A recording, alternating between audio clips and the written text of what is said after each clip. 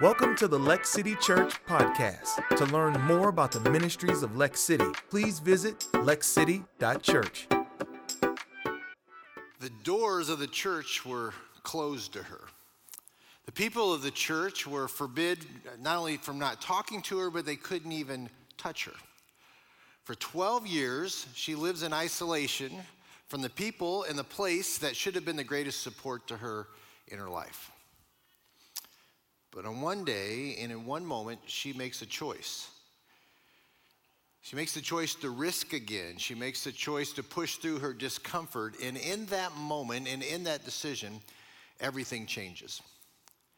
Today we're going to talk a little bit about that kind of the moment in the time, that willingness to make that choice, to push through the discomfort, to push through the insecurities, to experience and to see Jesus new in a fresh way. And I hope her story can become your story. So if you've got your Bibles this morning, turn me to the book of Luke, chapter 8. If you got your phones, go to lexcity.info. If you're new here, you can go to lexcity.info. All the information about our church, ways to get connected, you will all find there. And as you're turning there in Luke chapter 8, let me give you a little context what's happening in this chapter. Jesus has just finished healing a demon-possessed man, and he is on his way to a man named Jairus' house to heal his daughter who is ill. And in that transition between one healing to the next healing, the crowd begins to gather around him. They begin to hear the things that Jesus is doing. And in that moment where we pick up our story in Luke chapter 8, verse 40. Now when Jesus returned, the crowd welcomed him, and they were all waiting for him. And there came a man named Jairus, who was the ruler of the synagogue. And falling at Jesus' feet, he implored him to help come to his house, for he had an only daughter, about 12 years of age, and she was dying. And Jesus went. The people pressed around him, and there was a woman who had a discharge of blood for 12 years, and though she spent all of her living on physicians, she could not be healed by anyone. The other gospel in the book of Mark gives us a few more details. Mark's perspective, he adds something to this encounter. Mark chapter 5, verse 25. And there was a woman who had a discharge of blood for 12 years, who had suffered much under many physicians, and had spent all that she had, and was no better, but rather grew worse. Think about this woman. Your heart goes out to her. She's suffering. She's not only physically struggling, she's financially struggling. For 12 years, she has spent everything she has in order to try to find help and for her condition, and actually, she's not getting better, she's actually getting worse. And to add to the hurt of the financial and the emotional hurt, by the Mosaic law, it's really interesting. If a woman was menstruating, she would be considered ceremonially unclean, which means she couldn't enter the temple. She couldn't take a part of the ritual. She couldn't take a part of the ceremonies during that season.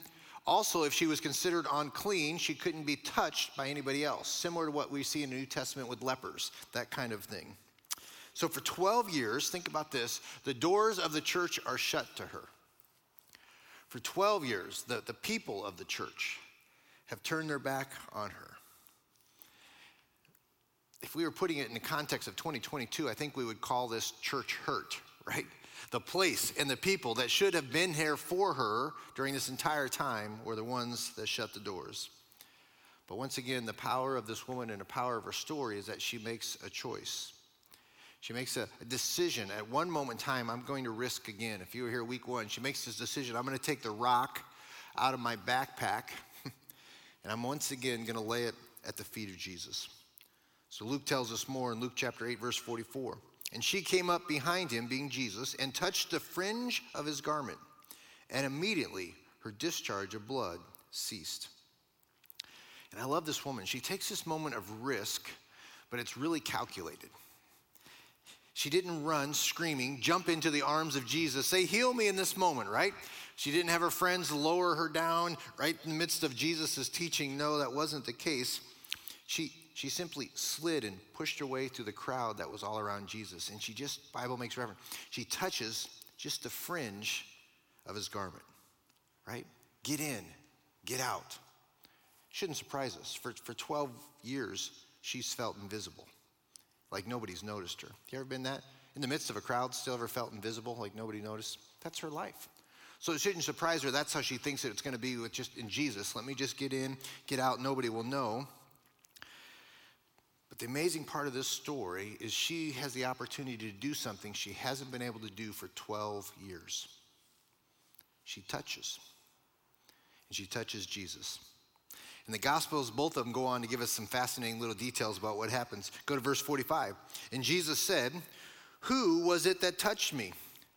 When all denied it, Peter said, "Master, the crowd surround you and are pressing in on you." But Jesus says, "Someone touched me, for I perceive that power has gone out from me." I love it. Peter's like, when Jesus says, like, "Who touched me?" Peter's like, Jesus. There's crowds everywhere. Everybody's touching everybody, right? This is, if you're green, your space has been taken up by this crowd. Or, I mean, they're in your space. It's like, Jesus, come on. Everybody's touching everybody. What do you mean? And here's what Jesus says. No, I know somebody touched me. Why? Because I have felt my power that has gone out from me. I mean, how cool is that? Matthew finishes off the story with some more details. Matthew chapter 5, I'll go to the other account. And Jesus, perceiving in himself that power had gone out from him, immediately turned to the crowd and said, "Who touched my garments?" And his disciples said to him, "You see the crowd pressing around you, and yet you ask, 'Who touched me?'" And he looked around to see who had done it. Nobody responds, right? Verse 33, but the woman, knowing what had happened to her, came in fear and trembling and fell down before him and told him the whole truth. And he said to her, "Daughter, your faith has made you well. Go in peace and be healed of your disease." And this beautiful story, right, of somebody who has not been seen, not felt noticed, is all of a sudden seen by the Messiah. And her hurt turns into healing because in one moment of time, she made a choice. I'm going to risk again. I'm going to be vulnerable again. I'm going to push through this discomfort to that very moment. And in that moment, she sees Jesus in a new, in a fresh way. Today, we kind of want to give you an example of that. Today, we're going to hear from some folks who have really pushed through, as we're talking today, their own church hurt. And in that willingness to make that choice to push through it, are experiencing hope and healing, a preferred future. And these are folks who are serving in our church in such faithful way. And so, guys, if I can have you join me this morning, we'd love to be able to talk about this. So we're going to talk about some of the church hurts and how we have, you're going to hear from their stories, how they've moved from them. Some of these hurts have happened in the context of these four walls, and some of these hurts have happened in other contexts in different situations. But I want you to listen closely to what was the choices. How did they risk, like this woman, to push through to see Jesus in a new and a fresh way? Guys, thanks so much for joining me this morning. Appreciate your willingness to share a little bit of your life as we go. Let's jump in. John, a lot of your story has been, and your faith journey has really been built around this and this area of how I work through hurt and how you see Jesus in that new and a fresh way. And I love a little bit of your story. I always appreciate as you lead us into worship. I think the depth of who you are has been how God has really done an amazing work in your life. Why don't you share with us just a little bit of what your story has been like? There we go. So my experience with church hurt has run the gamut. I've been all over the spectrum. From last week, we talked about big T and little t trauma. Well, sadly and unfortunately, I was the inflictor of big T trauma on the life of a church over a decade and a half ago. There was secret sin and addiction in my life that had gone on unchecked for years, and that culminated in an affair that brought so much hurt and betrayal to the church family that I had back in that time. And now, having been through both sides of that, I know with unbelievable clarity what kind of pain I put those people through. I know how much it hurt. I know how much it ambushed and sidelined people for so long. And so I've experienced that big T kind of trauma. And in the middle of that, folks who were leading in that context and in that place spoke things over me that I still remember to this day, that I still remember every word, every syllable, the inflection of how it was said. Things to my core related to my disqualification from ever serving again in any capacity, not having any business being anywhere near a stage or near lights or near sound. My passion was to lead worship, and people were very fervently believing that I was now exempt from that, and I began to believe that as well. And so in the months that followed, I got plugged into the recovery ministry here at this church through my family. And when I was offered opportunities to begin serving here, I wanted that so badly because it was counter to what I had heard where I had been. And I knew what I loved, and I just wanted to give it all I got. And so Leslie and I and our kids, a couple of them are down front here this morning, we just dove in head first. It was a very short period of time that passed before we were accepting an opportunity, an invitation to go and be basically volunteer staff at a campus in Frankfurt. And the pace at which we were serving and living with 3 small kids and a 4th coming, the ways in which we were being led to give and to serve and to sacrifice with very little thought to or realization of how it would impact our home was tremendous.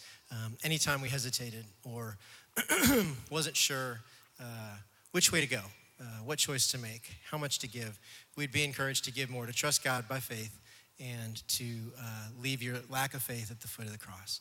And so we just continued to give. It got to the point where the pace of our lives had become depleting, unsustainable, neglectful to our young children, and it almost felt reckless at times. And so for those around us, this was our tribe. These were our people. It led to a lot of secret sin, a lot of heartbreak, a lot of burnout for our friends and their families. And so many of them left. They didn't know how to deal with it. They didn't know where to seek refuge, where to get help. And so in the pain, many left. A majority of our friends, for that matter. I can count on one hand the number of people from that season that are still in our life today. So this was an incredibly painful and trying time for me and for our family. Amanda, your story on that looks a little different, and it's come at different stages and different seasons of life. What's that been like for you? Yeah, I've had multiple seasons of church hurt, and the first that I remember was as a freshman in college. I had rushed to join a sorority, and I did that because I wanted to move in early. And I wasn't really sure that I was going to join one, but after some prayer, decided that that was where God was going to have me. But I was coming off a summer where I had served as the youth intern for the youth group, and because I was just 18, I had mainly been hanging out with middle school girls and mentoring them, and some of their moms began to tell them that, oh, she must be partying, she's doing all these terrible things because she's joined a sorority. And obviously it was their mom, so they believed them.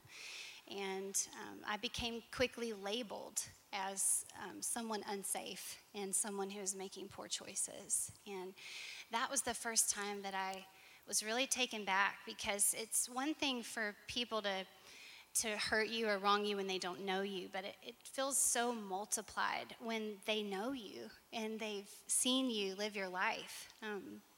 And then the second biggest moment of church hurt for me was in a season walking through difficulty in my marriage that unfortunately led to divorce. And while experiencing great brokenness and rejection in my home, I was met with the same in the church. And that was just really painful. I was labeled again as divorced, and that made me feel disqualified. And when you're labeled, it does something to your identity, and that was something that was a big part of my healing, was having to find out who I really was in the Lord. Yeah, thanks for sharing that. Jeff, you had, again, a unique, different kind of an experience. What has that been like for you? Yeah, for me, you kind of set up last week where you're talking about big T and little t and these, different forms of church hurt, with member to member or leader to leader and whatnot. So I don't have a big T trauma. I have a bunch of little T's that just kind of built up over time. And it was, member to leadership and then leadership to leadership. And for member to leadership, we had just like crazy expectations put on us. In particular, I had this lady that she was very upset with me because her daughter was just not accepting Jesus yet. And she's like, you're the youth director. Why not? And I'm like, I get her for an hour. You have her for a lot more. Like, I feel like that's not on me. But, you do that with what you will with that. And, instances like that. And then, from, leadership to leadership, my family, like we enjoy serving, we love to serve. And it was this, constant more things added to us. It was, I was the youth director, the children's director, the maintenance guy, the set build, whatever. Like it was all of it. And, we didn't have people who were stepping up to volunteer to help or anything like that. So it was just this, growth over time of something that just got so heavy it kind of broke us, and we didn't really enjoy serving anymore. We didn't enjoy it anymore. We kind of lost it, kind of broke us. But yeah, just a whole bunch of little T's, nothing bigger, but it just build up. Yeah, it's so significant. Thanks for sharing it. Whether it be a little T or a big T, right? The end result gets to be the same. We get there in different routes, but it is that sense of emptiness and loss. Carrie, you kind of walked through a little season of that where just all those things began to accumulate for you. What did that look like for you and your family? Yeah, so I knew from a very early age that church hurt was real. I watched my parents walk through it with different situations in different churches, but I don't think that I quite understood it just coming from the perspective of a child. But for me personally, my most extensive church hurts comes from unhealthy expectations like you, Jeff. Just being in different serving roles. My gifts and talents were being highlighted. I was being stretched and grown in really great ways. I was so grateful, really, really grateful to be doing good kingdom work. The things that I was getting to put my hands to brought joy. I was known and I was loved in community, but it just felt like it was never quite enough, like almost a game of chutes and ladders, where you were extended an opportunity, you said yes, and you gained approval from someone, you got a little bit closer to an inner circle. If for whatever reason you were extended opportunity that you had to say no to, it was like taking the chute back down to the starting line, losing credibility and losing my position. But the truth is my talents and my gifts are really unique to me. I have an assignment, and no one can take my position in the kingdom of God. The other thing for me was boundaries. They were really hard to set, and it was a battle to keep them. But even as we were preparing for this, I had never owned my part in that. I wasn't holding healthy boundaries for myself. And in order for me to continue to grow and to forgive and to advance, I have to own it. I have to take responsibility and do the forgiveness work towards freedom. If we never do the work towards healing, every miscommunication, every misunderstanding, everything becomes an offense, and it just deepens the wound a little bit more. Such a powerful word, that sense of ownership and taking part of that. John, what have you seen as we kind of talk a little bit about, like, here's the reality where we are, but these are things that we did to kind of, as the woman did in Matthew, take the risk and step out. Part of that is the ownership process. What have you found that has been helpful? Yeah, so we talk about personalities and colors. I'm a green, so I hate confrontation, like bad. Makes me vomit in my mouth. But the fact of the matter is that God calls us to deal with these things, in some cases head on, in some cases face to face. But the temptation for us is to just sweep it away.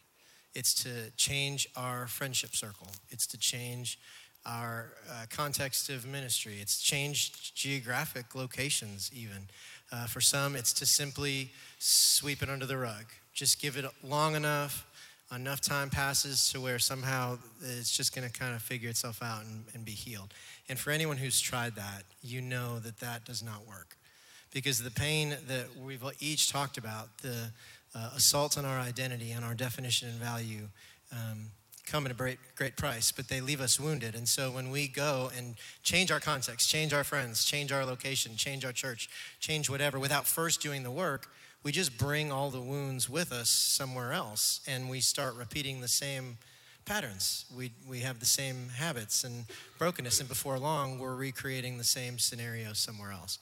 And so, just like a couple of you alluded to, the first step is to own it. For me, it was to own the very fact that I was culpable in every single situation where I found myself, where we found our family overstretched, overcommitted, saying yes to too much, being too invested, too costly. Like, I was the one who was saying yes to these things, and no one was forcing me to. There was pressure, and there was different things from leadership and different opportunities that I believed I was going to miss. But ultimately, that was because I was looking for my validation, my approval, my worth from other people, and not from the Lord. I was taking those questions to the wrong place. And so when I was getting an answer that I didn't like, I was just pushing harder, trying to do more, and that was so costly. It was so painful for our family. And so to own it first and to recognize that I'm responsible is the first step. And then right behind it is to do the confession and repentance work of acknowledging to God, this is where I did wrong. This is where I was wrong. This is where this situation should have been different. And I'm sorry, God. And some of that was also confessing and repenting with other people, making things right as best was my ability between those who got hurt and those who had hurt me. And then the third part was to grieve the losses, recognize and honor the fact that we really went through something, that it cost us a lot relationally, emotionally, financially, in every way. Leslie's a great list maker, and I watch her make lists often because they're so detailed and they honor the detail of the things that we're going through. And so to present those lists to the Lord and just ask him to help us feel them and really enter into that sadness so that we can give it to him and really forgive someone for what's actually hurt us. That is a huge part of it. And then lastly, just getting to go to people and forgive them. Sometimes people sought us out. Sometimes we had to seek them out to forgive. It was not easy. It was very uncomfortable at times. But we are in a church full of relationships. And relationships are worth the risk, but they're also very complicated and difficult. And so when we step towards relationship, when we pick to forgive people and let them off the hook, we are picking a step towards freedom, closer to wholeness and closer to healing. Yeah, that's good stuff. Jeff, for you guys, as you were kind of walking that road of healing, coming out of a place, expectations seemed high, margins were minimized. What did it look like for you and your family? For us, it was kind of taking ownership of, we took on too much. We said yes too much. And we recognized that where we were at, it just wasn't healthy. So we left. We left where we were at. We made peace with it and moved on. And I say we an hour in this part of it. My wife Lauren and I worked through all this together. She was also on staff. But it was finding a place to go to heal. It was finding an environment where we could go to church, not go to work, not go to serve, but go to church, be part of the church, and kind of identify within that. And for us, we wanted to serve, but we had to take time and pull back. And I met Pastor Brian and his wife Tammy and Julie on a Thursday night, and I'm a yellow, I talk a lot, ramble on, and I gave them the whole shebang. And they were like, whoa, okay. Yeah, dude, take a break. And they invited us to come into the church and just be.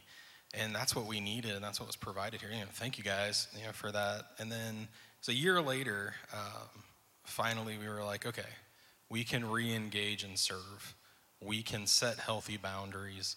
We can say when we will and will not. And you guys have been amazing with that. So, like with Julie, she's like, hey, can you serve on this day by chance? I'm like, actually I can, I'm sorry. And no problem. We'll figure it out. Thank you so much for when you do serve. So yeah, for us it was pulling back the reins, setting boundaries, and re-engaging. Yeah, that's good. A little more sense of just being rather than doing. So that willingness to, your identity is found apart from what you do and the label that you have. Carrie, for you, your healing process looked a little different, because I think for all of us, right, that there's no A plus B does not equal C in this healing journey. Everybody walks their own pace, their own journey with Jesus, especially in this area of healing, and you've got to feel the freedom to go how the Lord leads you in that. So for you and your family, it looked really different than pulling away. Yeah, for me, Jeff, that wasn't possible. I was heartbroken to watch the community that I really loved around me leave in droves. In some cases to rest and recover. in other cases, running really far away from the hurt. But I am an extreme green, and I typically would choose to flee. But I knew that this was something really important that I needed to fight for. And I had to choose it. I had to choose to fight for myself, for my family, for the community around me. Or I would just give up forever. When I talk to my kids now who are 11 and 12, they don't remember any of it. They don't remember how hard it was to push through the pain. I mentioned to my daughter that I was speaking on a panel about church hurt, and she just said, "What would you even say?" And that, friends, is protection from the Lord. It is by the grace of God that my kids don't know how hard it was to push through. They only know that it is an honor and a privilege to serve the local church. They have watched their mom and dad do it faithfully for years.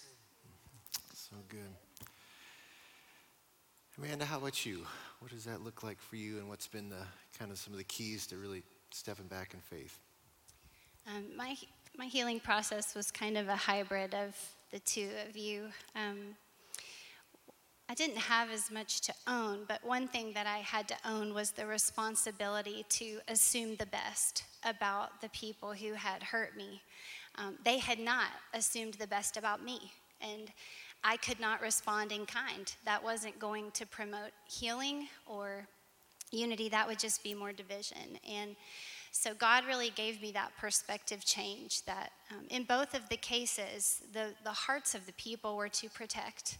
They thought they were protecting their kids from a bad influence and protecting the church from a bad example. And so just understanding that was healing for me. And also just this deep love of Jesus. This sounds like a really churchy answer, but I loved Jesus so much, and I knew that the church was his bride. And I could not reconcile how I could deeply love Jesus and not love his bride.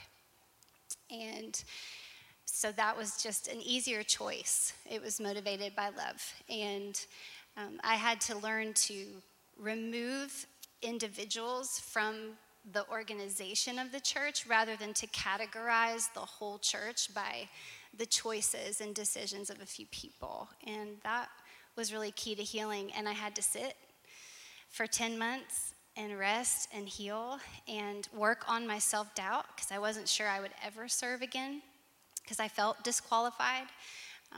But then I had to re-engage even though I was afraid and continue to press in and continue to show my kids that we show up, that we come and we join these people because it's what God encourages us to do in his word.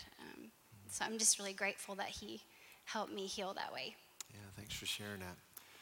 John, as we think about this area of just recovery through this, healing some of those deep wounds and hurts, what have you seen? What is available if somebody's sitting out here today thinking, I don't know where to go with that? What would you encourage them with?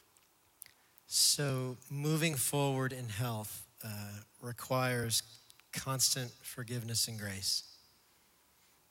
You look to your left and your right around you in this space, in this building, this church, this community is worth risking your heart on. It's worth fighting for. But it is risky because we hurt each other. We're beautiful messes most of the time, and we're not always going to do it right. But doing all of that forgiveness and confession, repentance work gets all of the previous hurt, if you allow Jesus to heal it, healed and current to where you can be fully present in the present moving forward, not dragging behind all of the undealt with and managed hurt and pain. And so as we step forward, we can do so knowing that, yes, more hurt's going to come. But like we said during first hour, it's worth the risk. Like it is worth the risk of your heart. And God will meet us in the middle of it. So some things that matter, the most important couple are the continual commitment to relationship repair, to doing the work of going to people when you're hurt, of doing the work to have those conversations even when it's uncomfortable, to pull someone in, get advice, get godly counsel, and then go and make things right as much as it is possible to do so with those around you. But then also, like a couple of you alluded to, and like I did so poorly in my story, was setting boundaries. Having appropriate boundaries and expectations of yourself, your circumstances, and your family. And so the days of saying yes to everything for me, for our family, are over. The days of living for others' validation and approval, those days are behind us. They're behind me. And ultimately, it's because Jesus brought me to the place where I was able to accept him as Lord and Savior. Now I take those core questions to him and to him alone, and not to those around me. This will alleviate so much of the pain and difficulty simply by knowing that he is the one that speaks definition and value over us. But then you move forward in healing and in freedom. And we do that around here through being known in community. Many of you are a part of a life group, or you're part of a grow group. Some of you are part of a recovery group. I'm very partial to our recovery ministry. It's something I get the gift of leading here week in and week out. It's a place where I've experienced so much freedom and healing on my own, because what happens is when we have all these hurts and pains, these wounds that go unchecked and undealt with, we turn to all different kinds of things to medicate them, just to make the pain go away for a little while. And that's where so much inevitably of our pain ends up in addiction. And so recovery groups are a great first place to jump in. On Thursday nights, there are so many safe communities where you can find a group specifically to what you're dealing with and be known. Be fully known and fully loved by the people around you. We also have life groups. If the issues aren't specific to any kind of addiction or dysfunction, if it's just you needing to be known by people for difficult things going on in your life, there are groups here of individuals who are committed to doing this life with you. But you've got to be willing to take that first step. I had to be willing to take that first step to come and be known in a group, to say, here's what's going on. My life, my family, everything is falling apart. Will you please help show me how to get to Jesus with this? And there were people who were faithful for me, and I know there are people who will be faithful to you too. So by joining one of these groups, one of the many different ways we have to engage in community, you're going to find that it's possible to be fully known and fully loved by God. And the last thing I'll say, I spoke with a gentleman between services here at the end of first hour, and I felt like the Lord was telling me to encourage him to be kind to himself, to just be okay. Like, you have permission, friend, to be where you are today. No one's expecting you to be somewhere you're not. No one's expecting you to do more or realize more today. Like, you have permission to just be where you are, and please treat yourself with kindness and with grace like Jesus does. And let's just take one step at a time. So if that's you this morning, you might need to hear that. Like, this is a really hard road to travel, and you need to give yourself a lot of grace and patience as you travel it. Oh, that's so good. Give yourself some grace and do it in context of community. Carrie, we're going to let you close us out today. You're one of our small groups coaches, and so one of your healing is you've seen the value of this and just doing life together with people. If I'm here today and I'm really struggling and I'm just finding myself, the emotion of it just feels overwhelming, and I hear John saying this is the next step, but I'm just not sure I can get out of this moment, what would you say to us as we kind of close out? I say this: loving people is risky. We are messy and we're broken, and we will continue to disappoint and hurt each other. But Jesus modeled it for us. He laid down his life for his friends. And I am willing to do the same thing. I don't want to live a life where I don't know and love the friends around me. I say we're worth risking. I think we're worth it, right? I think you are. It's such a great word. And that really is it, right? The beauty of what we choose to do together. We gather together to be as a family of God, just to do life together in its imperfections and in its messiness. And I shared that first week. In just a moment here, we're going to take communion together. And I shared that first week that the reality of this idea of church hurt, it's nothing new, right?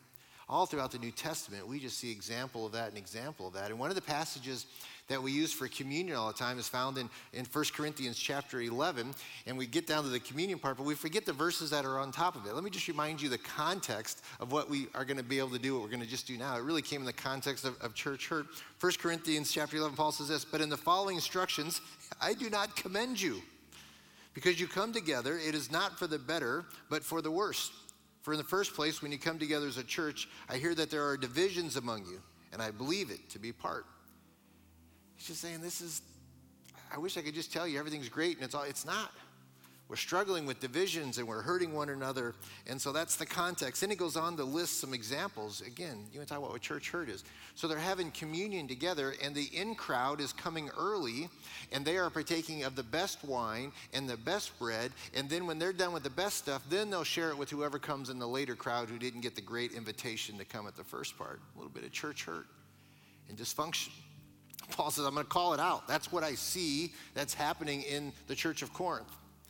So he says, here's the solution, right? It's a focus issue. You become self-centered, and you've been serving just yourself. He says, let me remind you of who we worship and who we serve in his example. So in verse 23, a verse you probably heard around for communion context, right? For I received from the Lord what I also delivered to you, that the Lord Jesus, on the night that he was betrayed, he took bread. And when he had given thanks, he broke it, and he said, this is my body, which is for you. Do this in remembrance of me. And in the same way also he took the cup after supper, saying, this cup is the new covenant in my blood. Do this as often as you drink it in remembrance of me. For as often as you eat this bread and you drink the cup, you proclaim the Lord's death until he comes.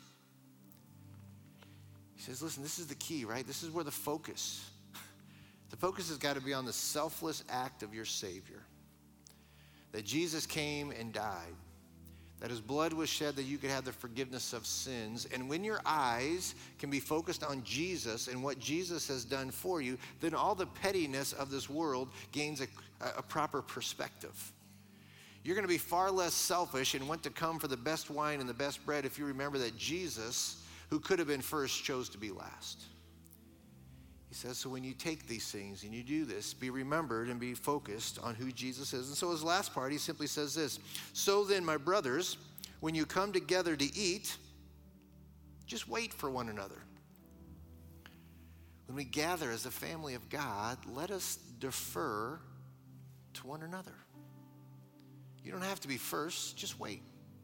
Everybody has got a seat at the table. Everybody gets the best of Jesus. And we do this thing together. So in just a moment, I'm going to pray, and we're going to take communion together. And our elders, there'll be some down front, there'll be some there, and just during that time, you can take these moments. But can I remind you the power of what we're doing and why we do it together? Because it reminds us of the focus. In and of ourselves, we become petty and divisive and self-serving. But when we can focus on Jesus, the author and perfecter of our faith, we're reminded of a God who loved you enough that he went to the cross that he could have a relationship with you. When you take the bread, we're reminded that his body was beaten. When we drink the cup, we're reminded his blood was shed that we could have the forgiveness of sins. And so if we're going to be the church God wants us to be, Jesus has got to be the focus, and everything else will come into alignment. Let's pray. Father, this morning as we take time, I'm grateful for the folks who have shared their journey. And I'm reminded, even in the book of 1 Corinthians, before the sacred moment of being reminded of taking the communion, you had to deal with church hurt and selfishness and division and just all the things in our flesh. So, Father, today as we take time to remember, to reflect, may our focus be on you and how you have modeled for us what unity and grace looks like. So, Lord, thank you for your sacrifice and what it means to us. In your name we pray.